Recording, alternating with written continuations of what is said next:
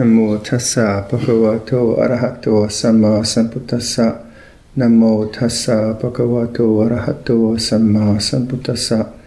Namo tassa bhagavato arahato samma sambuddhassa. Buddhang dhammang sanghang namasami.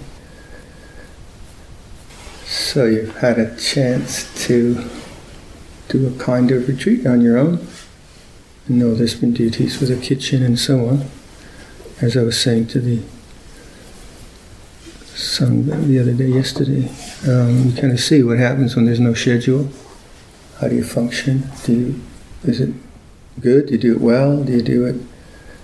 Does your mind get? Do you need discipline, like an external structure to help you? What are the strengths you have when you're on your own with no structure? What are the weaknesses that present themselves when there's no structure?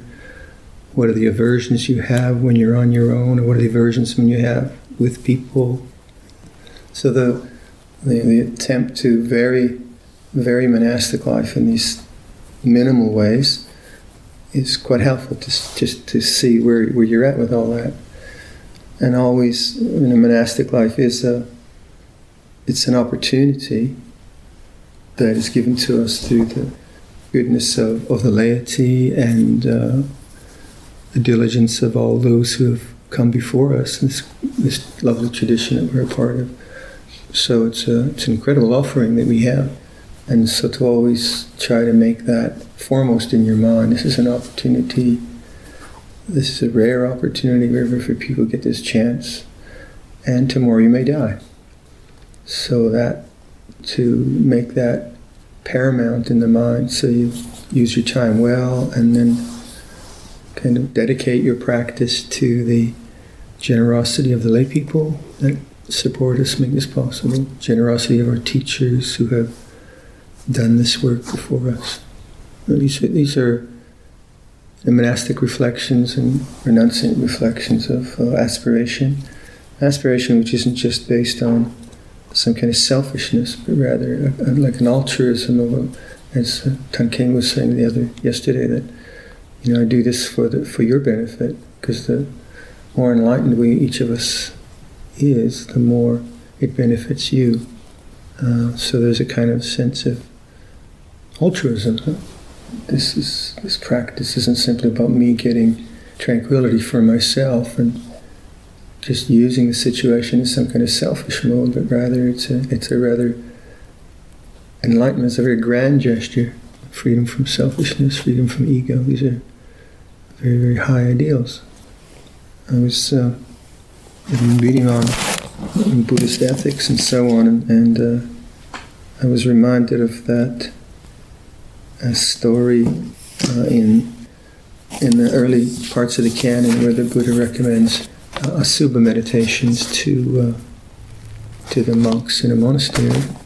And so he leaves them with these Asubha meditations, and the purpose of the Asubha meditations are for dispassion, and the ways to do that is to contemplate the foulness of the body, or the foulness of food, or death, or the disfiguration of rotting corpses and skeletons and such like.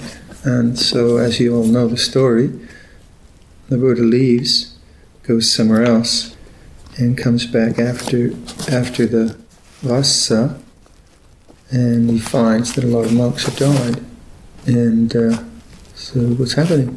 Of course, what's happened is that the monks took the Asubha meditation wrong, and they got lost in disgust for the body and disgust for samsara, and they started to commit suicide. And there was one monk who was a rather sham monk, and he realized that if he killed them, he could get their bowline robes.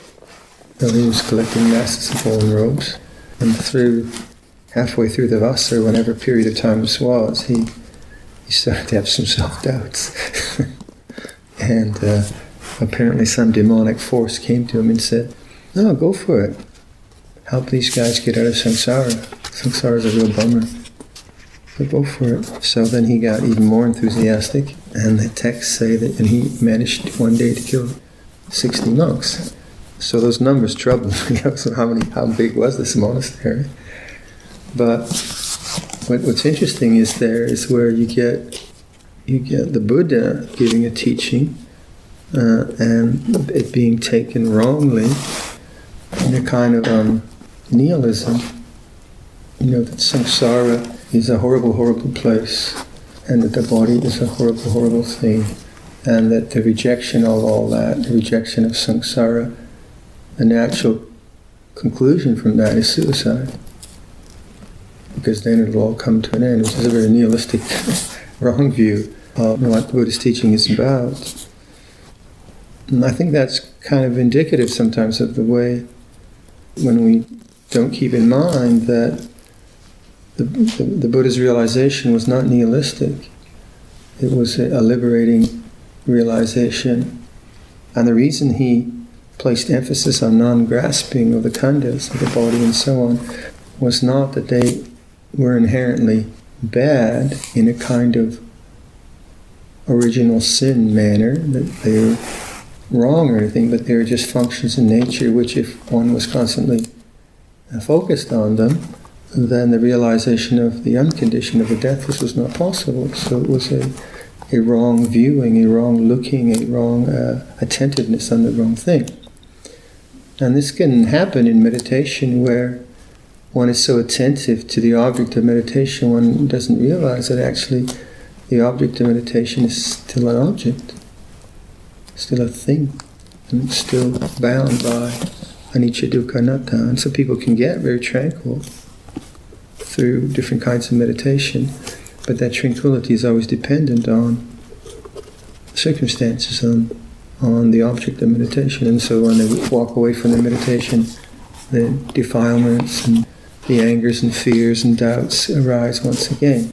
And Loppa kind of compared that to putting a rock on the grass. When you put the rock on the grass, you take the rock off, then the grass grows again. So while the rock is on the grass, it suppresses the grass, but as soon as you take the rock off, the grass comes up again.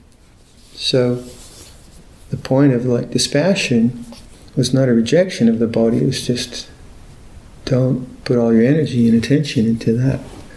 Where most of you know, I think, this text, which is called The Path of Purification, the Visuddhimagga, and that comes from where Siddhartha was born. And Buddhaghosa was born how far from Chennai? 80 kilometers. 80 kilometers. So he might have been somewhere in your family. He might be a relative. He was a Brahmin, right? So who knows how these things work. But the Visuddhimagga, if none of you have looked at it, it's probably one of the most amazing texts, I think, in religious literature. It's an extraordinary compilation of what existed in, we think, in Theravada up to that time. 6th century? 6th century, yeah. And in itself must have been an amazing work of many, many monks, I think, to put that together. But then to actually translate that too. Yanamoli Thera was the translator early on, and so it's quite an astounding piece of literature. And in that you'll find these classic modes of objects of meditation. So I just printed them out just to remind you of the different ways that we find in Theravada commentary, and other teachers have described other ways of meditating, but this is the kind of commentarial tradition. Of the 40 objects meditated upon as kammatthana, the first 10 are things that one can behold directly, kasina, or a whole. Earth element, water element, fire, air or wind, blue-green, kasina, yellow, kasina red, kasina white, enclosed space, bright light. So they're the 10 things that can behold directly. So, Brian, you can't do the kasinas, I'm sorry. You could do darker light. Then the next 10 are objects of repulsion, asubha. Swollen corpse, discolored bluish corpse, festering corpse, fissured corpse, gnawed corpse, dismembered or hacked and scattered corpse, bleeding corpse, worm-eaten corpse, and skeleton.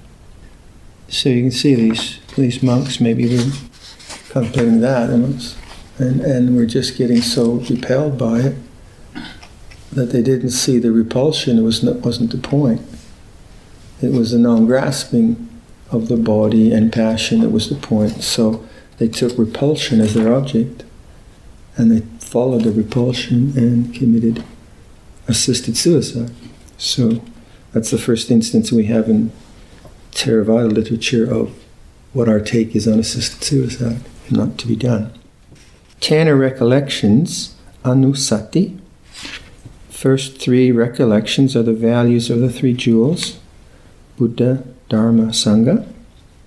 Next are three recollections of the virtues of morality, liberality, chaga, the wholesome attributes of devas.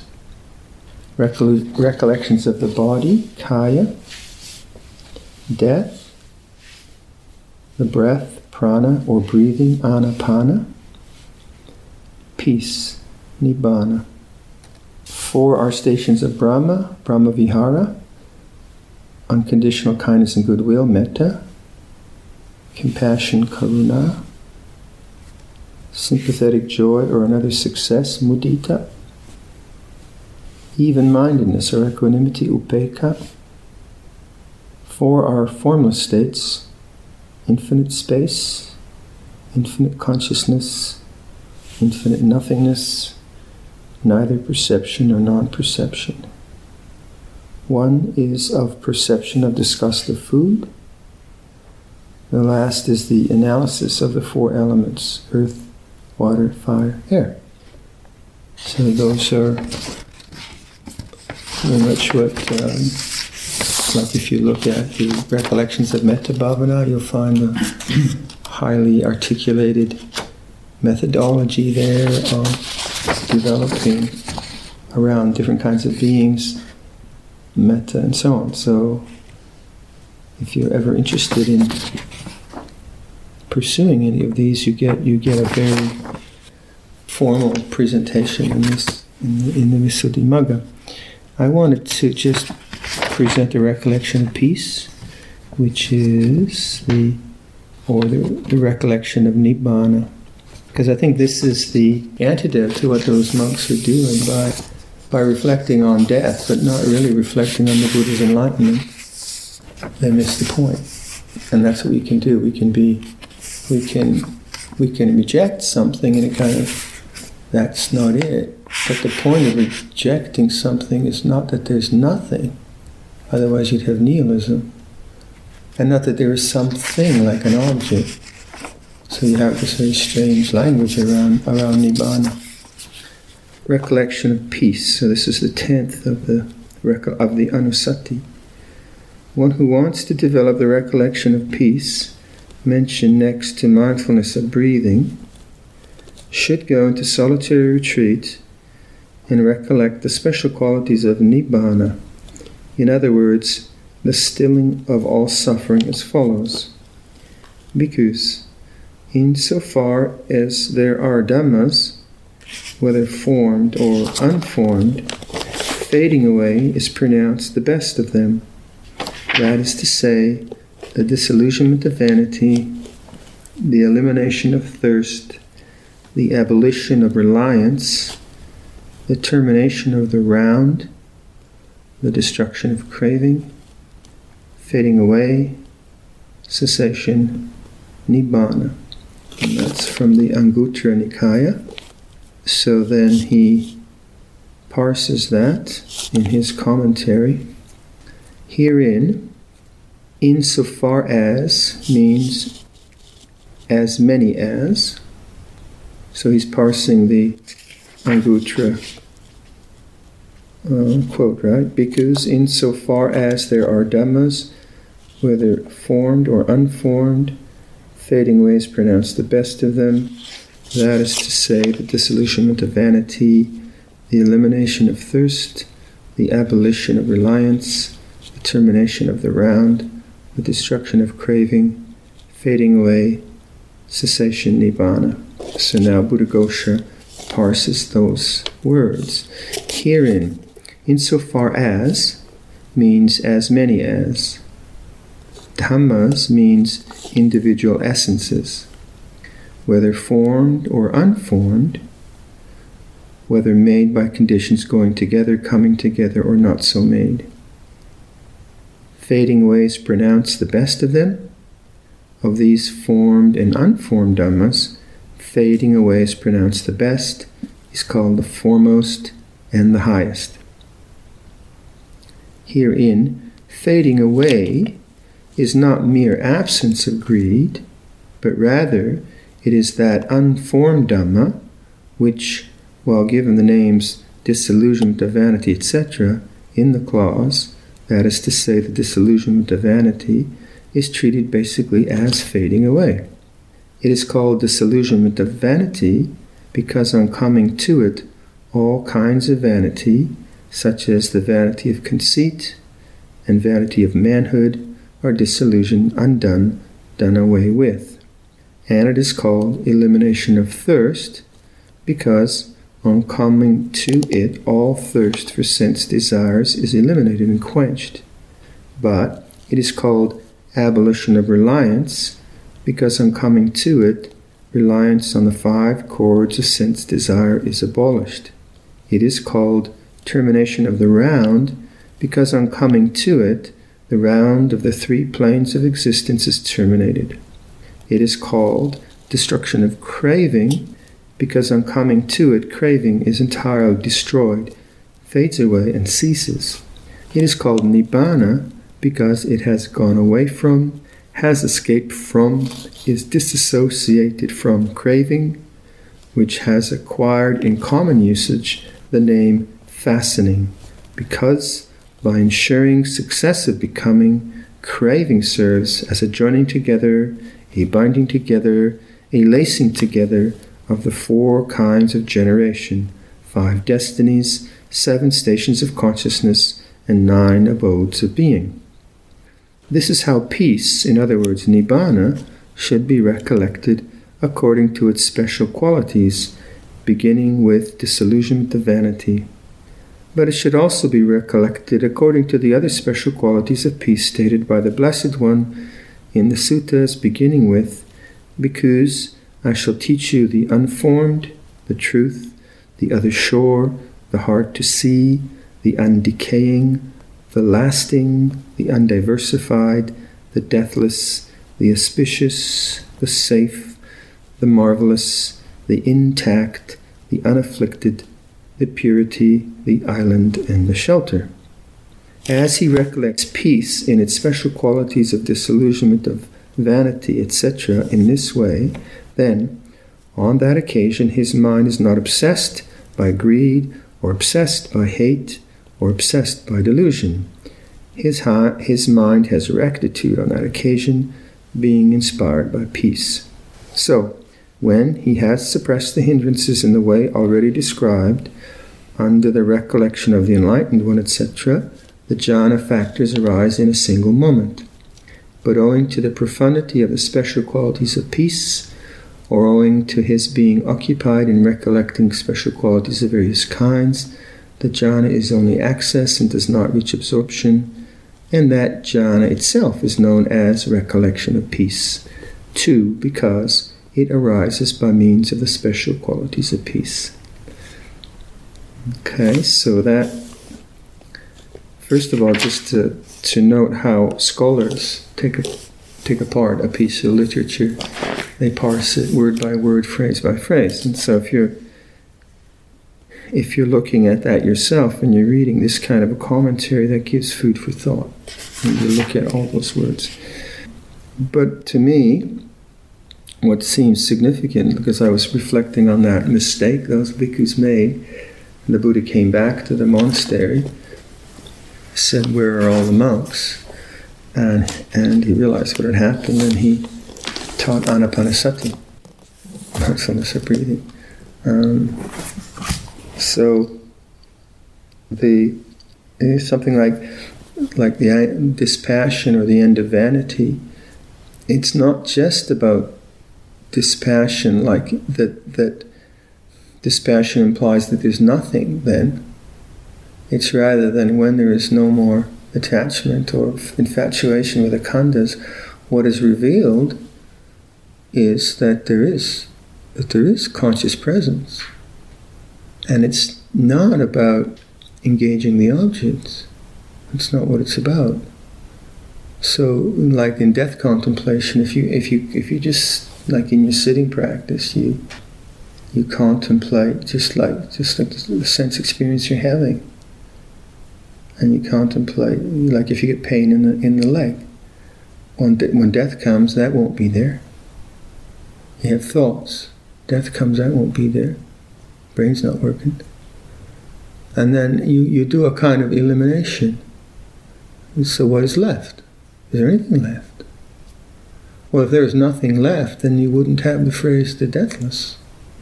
You wouldn't have the phrase the unconditioned, the uncreated, the unoriginated, the unformed. That language could not possibly exist. Right? If you think that the peace is something you're going to find later on, well, what does the unborn speak to? The uncreated. What does that speak to? Well, if it's something that's going to be in the future, isn't that something that's going to have to arise? Isn't that birth? Isn't that something that's going to happen and appear later on? So if you follow that logic, that the deathless does not mean immortality. The deathless means there is... you can't even say a thing, but the deathless means that it's not involved with birth and death. And the very word "it" implies a kind of a thing or an object, and all things and objects we notice. So this kind of contemplation is not like a belief in Nibbana, but you take those very words as your mode of recollection. Now, if you just think about those words, all language is conditioned, constructed. It's born and it dies. All language, right? So if you're logically looking at that, you realize that it can't be a thought. Thought will be dead. And you keep eliminating everything, and what you have is dispassion then. Non-grasping, non-attachment. And then what happens there? In that state of non-grasping, non-attachment, well, you begin to notice the radiant presence of awareness, or whatever you want to call it, conscious presence. And you begin to see, that's the contemplation of peace. So the work I do on death contemplation or anapanasati is not just to be absorbed into the object, but actually to notice the object less. And for me, this is what I think Luang Por Man gave to Luang Por Chah when he said the mind is not the same as the mind objects. That awareness is not the same as the objects of awareness. That's to my take on that. Maybe I'm wrong. But when you contemplate in that way, and you take that contemplation of peace as your meditation, and then you use like dispassion. Is that a rejection of anything? Is it? No. And then like craving is what stitches together life after life after life. Well, craving, notice that craving arises in awareness, and that awareness is not craving. It can be known. So rather than craving the end of craving, because that's what happens as we struggle with craving and we try to get rid of craving, but in a Four Noble Truths we're always asked, like, what is the abandonment of craving? What does that actually mean? Abandonment of craving. Well, you have to know it seems to me. And so abandonment isn't like getting rid of, is it? It's like just not getting involved. So you have like fading away, dispassion, non-grasping, non-attachment. What are they all pointing to? The end of craving. What are they all pointing to? It seems to me the only way to realize that is by knowing, and taking knowing as the object itself. Taking peace as the object. So if you think about like the contemplation of anicca, dukkha, anatta, what's that about? Well, when you actually are just involved with the object and saying it's changing, you're still attached to it in some kind of perceptual, commentarial way. But when you notice, you take the perception of change as your anusati, as your mode of interpretation. you have to be very still to notice that. And in that stillness, not only do you notice changing, you notice the unchanging. Anatta, dukkha, non-attachment. So it seems to me that the point of this exercise of meditation and monasticism and all the things we do is it not that realization of the Buddha? If there was not the unconditioned, the uncreated, the unoriginated, there would be no release from the conditioned and the born. Isn't that the point of it? I'm reading a kind of interesting book now on the making of Buddha called, I think it's called Making of Buddhist Modernism, and he's talking about how Buddhism as it's presented in modernity takes away, it detraditionalizes, demythologizes, and psychologizes everything. And nowhere in his theme so far, in his thesis, I'm only a third of the way through the book, does he talk about the unconditioned. Nowhere does he point to, well, what was the point of this?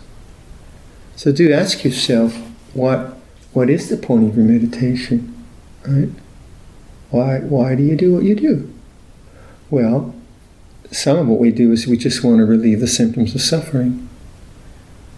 And that's a sort of take on Buddhism, a modern take on Buddhism. We want to be stress-free, and we want to be liberated from our neurotic habits, and we want to be more happy and productive people and so on. That's all good, right? But then I think you do have to put in mind, well, as monastics, as people in monasteries, what is the Buddha recommending for us? Or what is at least the tradition recommending, especially from Ajahn Chah and Ajahn Sumedho and our teachers that way. And it seems to me they're recommending a kind of very deep and profound letting go, which is the realization of peace through non-grasping. And it's not just a kind of alleviation of your symptoms. Now, the alleviations of one's symptoms of suffering are certainly the method. That's the course you take. So you learn about craving through your suffering, and that's brilliant. That's really, really brilliant. So you learn about craving through the fears you face, craving through the neuroses that you've been conditioned by your family and culture, and cravings that come up through sickness, cravings that come up through difficult social interactions, cravings that come up through being angry, falling in love, being fed up, being bored, cravings that come up through feelings of self-inadequacy, cravings that come up from feeling arrogant and better than everyone else, and so on and so forth. That was a list. But what is the point of it? Is the point just to be some kind of, nice guy abbot, socially adept, and who can carve Buddhas? Those are all side issues, aren't they?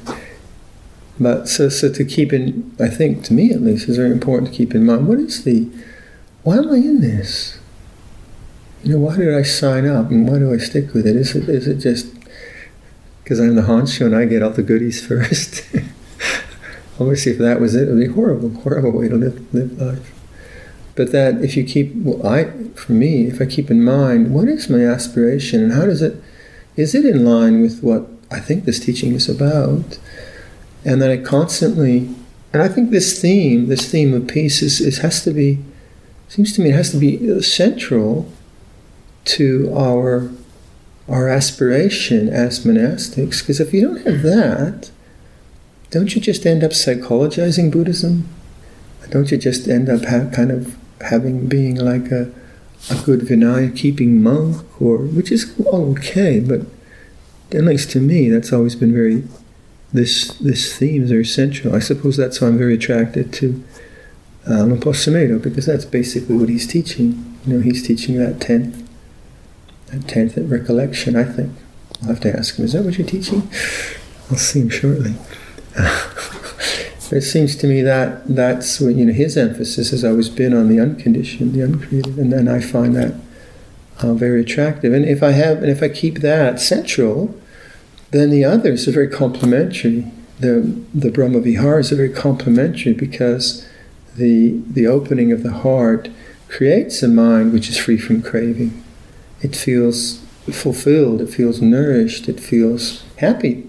But that is a kind of, that's not the central theme for me, but it is very helpful.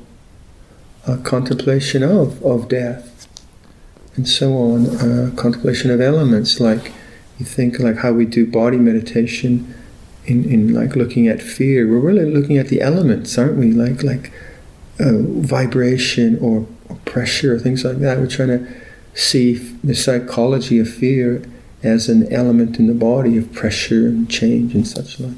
So all those are brilliant in realizing dispassion and realizing what that's about. So it's not like this kind of one technique or there's one way you have to do it. It's rather understanding what the aspiration is about, maybe, and then seeing what is it about these different techniques that are offered us or that we read in other sources. How might they complement that central, to me, central aspiration that we have as monastics? So you just do something like that. It's quite interesting, like in death meditation, rather than just think it's about death of the body. Well, what is it? You like, I do that a lot. I just kind of sit or lie a lot now, and I just contemplate. Well, this will be gone. That'll be gone. That'll be gone. Well, what will be left? Is there anything left? Well, you think nothing will be left. No thing will be left. Well, then what is the unconditioned? What is the non-born? So then your mind naturally starts to just go to silence, because it's a kind of an inquiry which is facilitated by non-grasping or dispassion or disinterest. And then you see that the inquiring itself has no answer. But in that sense of attentiveness, without the need for an object, you begin to sense the resonance of silence, the resonance of stillness, always there, always available. And that's dispassion. So dispassion isn't just a rejection, right?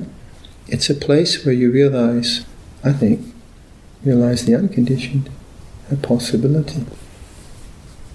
So Asubha meditations, which are just simply palliative methods for greed, okay, they're kind of recommended. So if you're feeling, how do I say it in mixed company? If you're feeling a lot of raga, and you think that like Asubha meditation is just so you don't feel raga, yeah, maybe that works, but it's more than that. It's more than like thinking that raga is wrong and that you have to get beyond. It's just like raga is just the wrong place to look. Sexual desire is just the wrong place to look. There's nothing right or wrong about it. It is as it is, but thinking that you should not have sexual desire, or thinking that by pursuing it you'll achieve something is basically the misunderstanding that you can find the unconditioned in conditions. You can't do that. So rejecting sexual desire is still a preoccupation with sexual desire. Following the fantasies of sexual desire is still a preoccupation with sexual desire. Dispassion is saying sexual desire is as it is. It moves through consciousness, it has energies, and then moves away again. But dispassion is not like a judgment, a moral judgment, an ethical judgment, a kind of Judeo-Christian judgment against the body's energies or the body's passions. It's just like saying that's not where it's at. So don't get hung up on it either way. Don't pursue it. It's not a big deal. It's just a kind of irritant that comes up. So then the perspective is not like around evil and bad and guilt and all that. No, it's just to be cool. Don't grasp. Let it go. Let it go through you. Be transparent, non-grasping, dispassion. And why? Because the interest now is on the unconditioned. Whereas, say, the pursuit of the passion mind is more interested in the conditions, which is all right. It is all right, but obviously that's, so like we're interested in making a good kitchen, and I'm interested now in trying to create a meditation hall. That's there's nothing wrong with that. But that obviously isn't why we ordained. That's more like an offering we make. So Tanchun, that's been very helpful in creating a beautiful kitchen for us, and all of you are helping set it up, and I do my bit, and everyone does their bit, and Tansivijano sows wonderful things, and so on and so forth. So those are like generous offerings, but they're not they're the way we live our lives in a decent and wholesome and beautiful way. But then I think it's very important to keep in mind, what is the central theme? What is the central theme of this monastic tradition? To me, it seems that recollection of peace kind of points to that in a very, very good way. Okay? I'll leave that for reflection. Antamayangamagathaya sadhu karanadamase sadhu sadhu